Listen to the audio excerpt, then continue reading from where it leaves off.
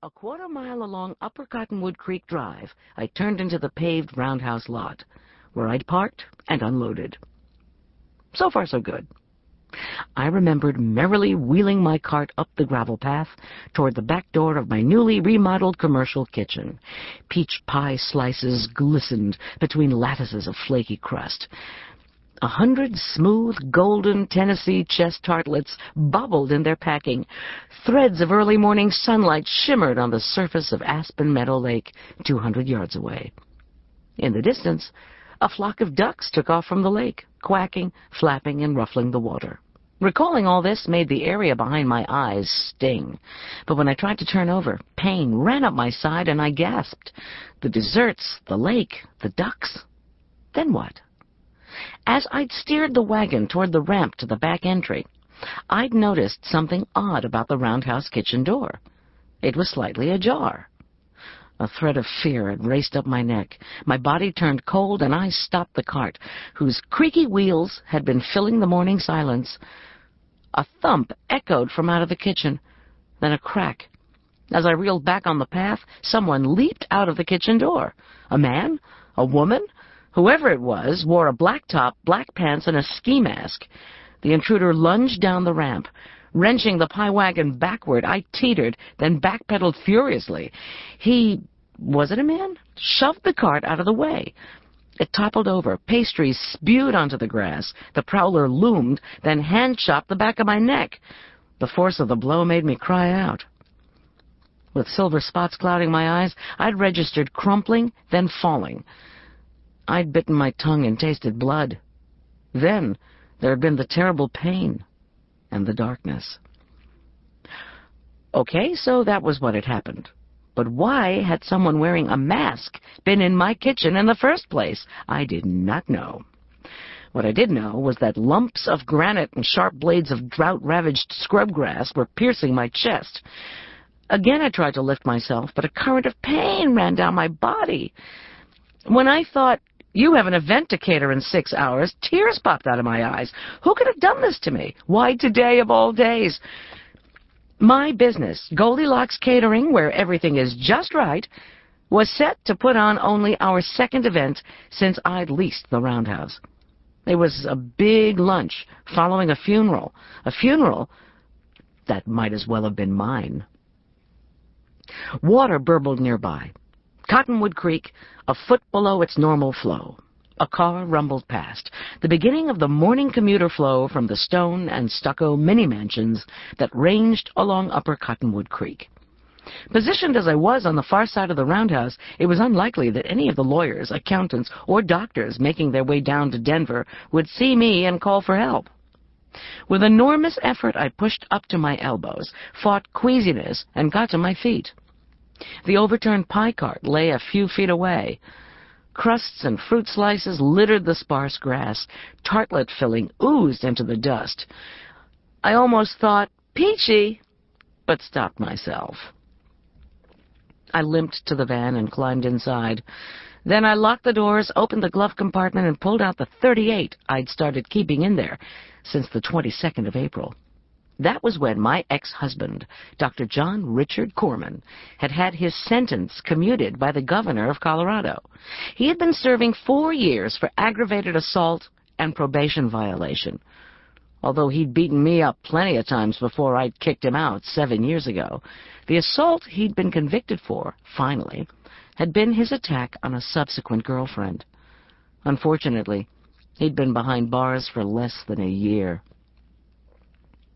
I sighed and peered through the windshield, alert to any movement that might indicate a prowler. Could John Richard Corman have done this? For the jerk, which was what his other ex-wife and I called him, nothing was impossible. Still, this attack was a departure from his usual M.O., which meant letting you know in no uncertain terms that he was the one with the power. Besides, he was coming to the funeral, since he'd worked with the doctor who'd passed away. The doc's widow had apologetically asked if that was all right. I'd said yes. In front of others, the jerk was unfailingly charming. It was when he got you alone that you had to worry. With the ominous gray weapon lying on the dashboard, I assessed myself. In the physical department, it no longer hurt to breathe. My neck ached, my knees were bleeding, and my support hose, I called them the caterer's friend, were ruined. Still, I no longer felt dizzy or disoriented, and my Medwives 101 knowledge assured me I hadn't had a concussion. I opened my trusty first aid kit with one hand and pressed the automatic dial for Tom's cell with the other.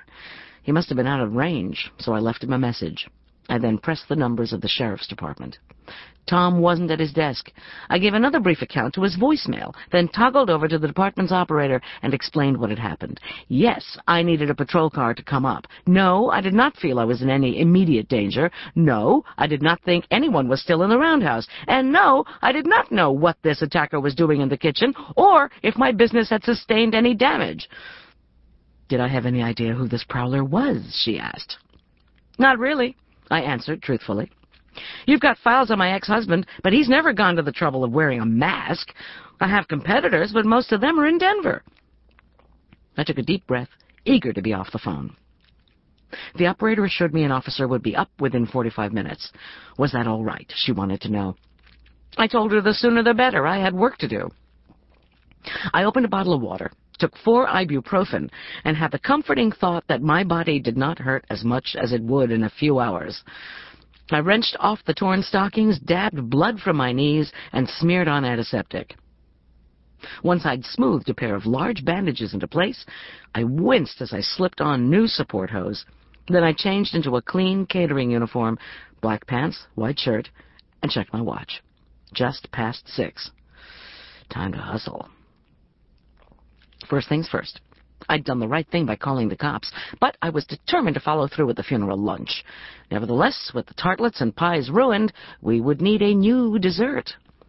I put away the first aid kit and punched in more numbers, this time for Marla Corman, the jerk's other ex-wife, and my best friend. I was still keeping a close eye on the roundhouse, in case anyone was lurking about or my prowler decided to return. Marla's phone rang 10 times before I got her machine. I tried 2 more times, and again was connected to her recorded voice. I knew she was home, she just wasn't picking up, which figured at 6 o'clock in the morning. Resigned, I kept calling until the phone was whacked off its cradle, and I heard distant groaning. "This better be good," Marla announced, her voice huskier than usual. "It's me. I need you to come to the roundhouse, please." "It's not even the roundhouse, Goldie. They don't even serve coffee." She yawned. "Oh, yeah, you took over there." "Hold on."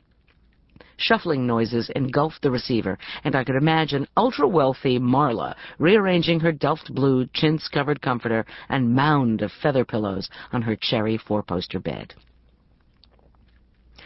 "I'm sorry to call so early." Tears again slid out of my eyes, but I whacked them away. "I can't reach Tom. Something bad has happened." "What's the matter?" Marla's suddenly sharp voice demanded. "I've been hit, attacked. I didn't see who it was." "You have to call 911. "I did.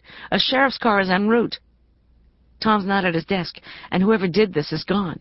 Could you please come over here, Marla? And I'd appreciate it if you could bring those cakes I made for your garden club splinter group bake sale. My dessert for the car reception was wrecked." "You've been beaten up, and you want me to bring you some cakes, for God's sake?" "Yes, please." Marla cursed, said she'd be right over, and hung up. Runners and walkers were beginning their morning circuit of the lake. On the far side of the water, a few kids with rods and reels had started casting for lake trout and tiger muskies. It had been almost an hour since I'd been knocked out, and there'd been no sign of the marauder coming back to finish me off. Only slightly reassured, I hobbled from the van back to where I'd been hit.